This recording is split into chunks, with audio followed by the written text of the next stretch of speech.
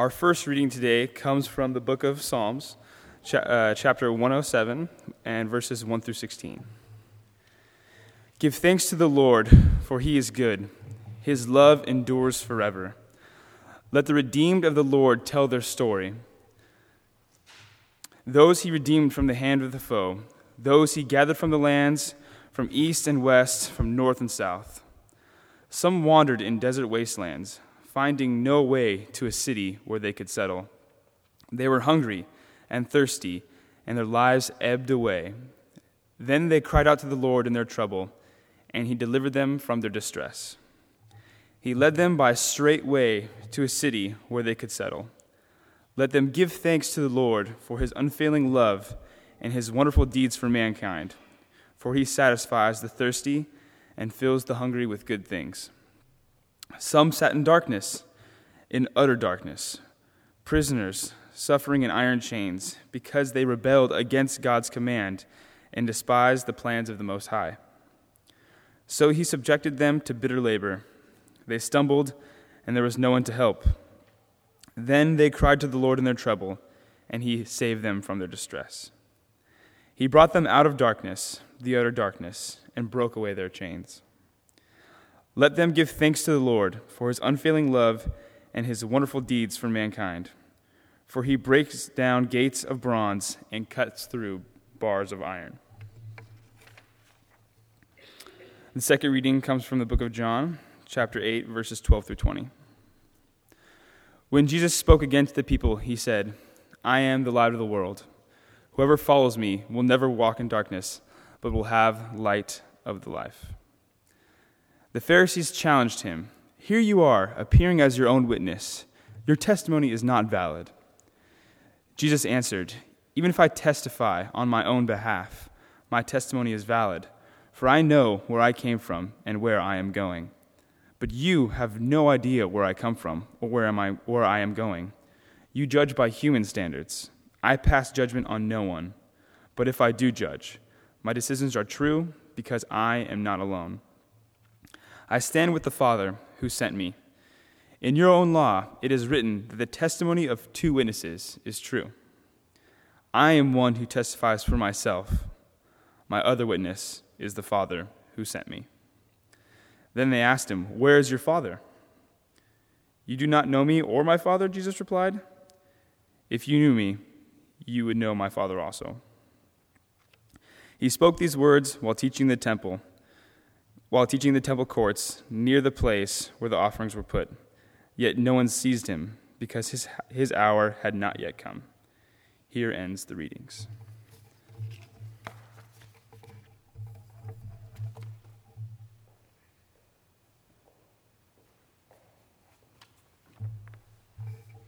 Good morning. Good morning. Well, if Cap's the B team, I think I'm the C team, at best. Or maybe that was my GPA, I'm not sure. I'd like to talk this morning about two events that happened about a week and a half ago. Not this past Saturday, St. Patrick's Day, but the Saturday before that. Two events that happened more or less simultaneously. Wouldn't seem to have a lot in common, but I want to try to, as best I can, make a connection between the two. First was the appearance on this campus of an important conference on vocation sponsored by NetView, the Network for Vocation Undergraduate Education, something of which our provost is a director. And thanks to a whole group of people at Cal Lutheran, including the provost and her office, faculty, staff, campus ministry, church relations, students, we had people including the presiding bishop of the ELCA here, as well as faculty and staff from a number of campuses around the country, some of whom may have been looking for warm weather, who were here to talk about study abroad, about service learning, about civic engagement as means by which we can think about vocation, about our callings in the world. And as part of that day, and let me confess immediately, a part of the day of which I did not take part, the group worked in the community garden, the CLU garden on North Campus, which I've learned I think is going to be formally dedicated in about a month. and I'm also heard is now being called SEED, Sustainable Edible Education, which I think is a great name. In that work in the garden, I'm sure they made many discoveries. I hope one was the way in which the work of our hands sustains the world and sustains our faith. And indeed, the work in the garden, like the whole conference, was intended to help participants think more about what God has called them to do. Working together, reflecting together, those experiences were intended to help think about the ways that we can work and serve. And while this focus is important for students, it's a subject of discussion on college campuses, faculty and staff, all of us at the university have vocations that really demand and require ongoing discernment. Well, nothing that grows in a garden can do so on its own, though, weeds do pretty well on their own, but just stick with me on this. Rather, it grows because a community tends it. And a university education, I think, is like that too. Teaching and learning require a community in which people need each other and are accountable to each other. And so too is our faith journey made whole when it is done in community, in relationship. God is with us, not just me, not just you, but us. Now that same Saturday as the conference took place here, there was a funeral in Thousand Oaks, not too far from campus down at St. Pascal's. I know President Jerry Miller was there. St. Pascal's, some of you may know better by the landmark of the Jans Moore Park Starbucks. It's across the street from there. And that afternoon, while the attendees in that VIEW conference were working in the garden, reflecting, studying, conversing, hundreds of people gathered for Joe Brown's funeral mass. And I wanted to say a few words this morning about Joe Brown.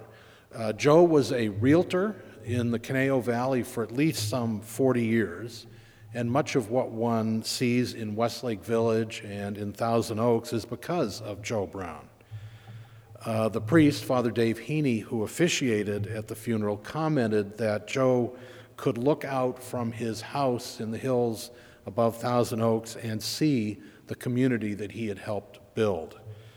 Now, I know for a lot of people that may not seem like a particularly good thing. After all, the homes that have filled up the Conejo in the last decades have an impact on the environment, and there are many of us in the community who are very committed to preventing any more growth here. On the other hand, though, Cal Lutheran probably wouldn't be here, or at least probably would not have survived without Joe and without others like him who built homes and neighborhoods and institutions and also, yes, matched buyers and sellers for those homes and communities.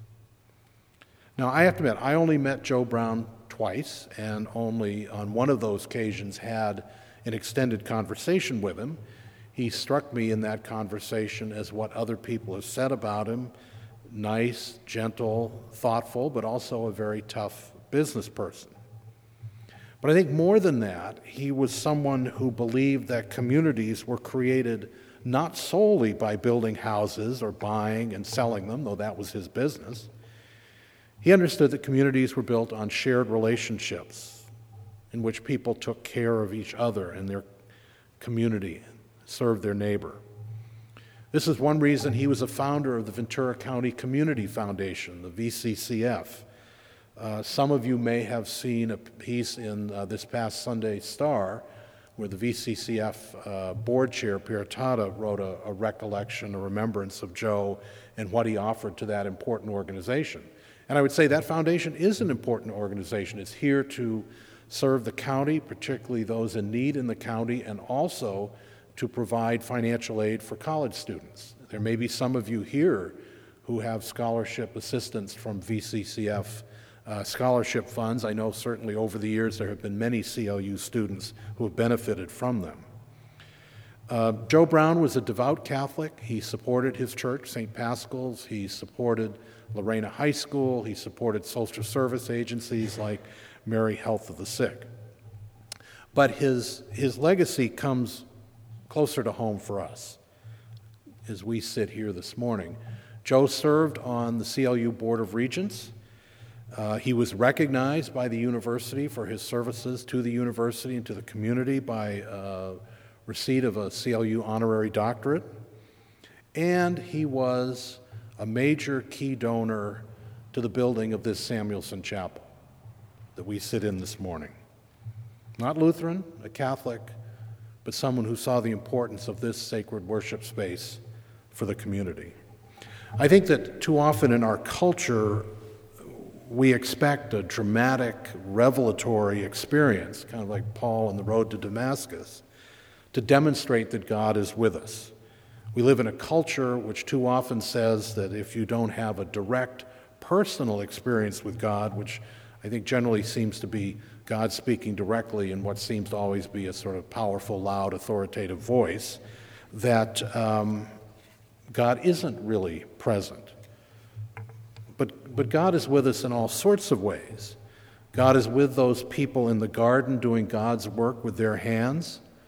God is with Joe Brown and those like him who work quietly and generously to help their neighbors doing God's work with their hands.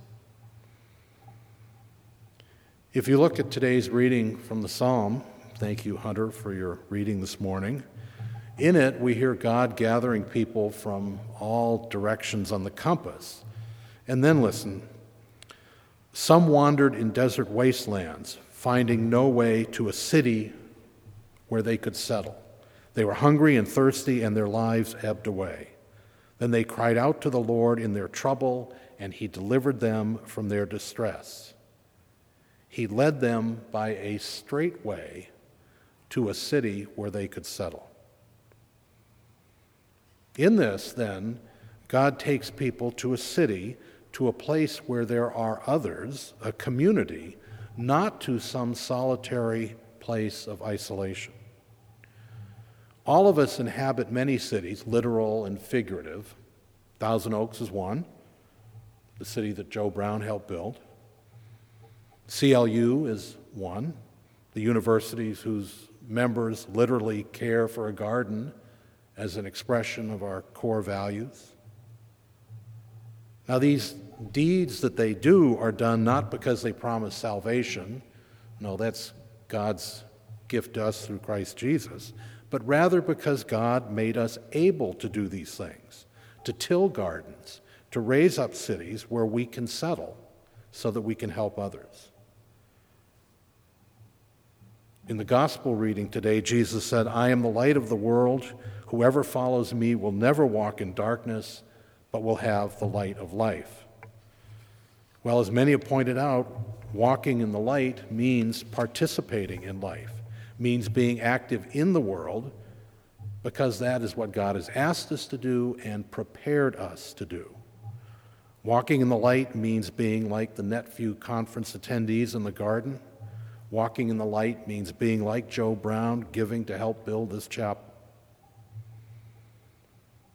During this Lenten season, we ponder what it means to live the Christian life.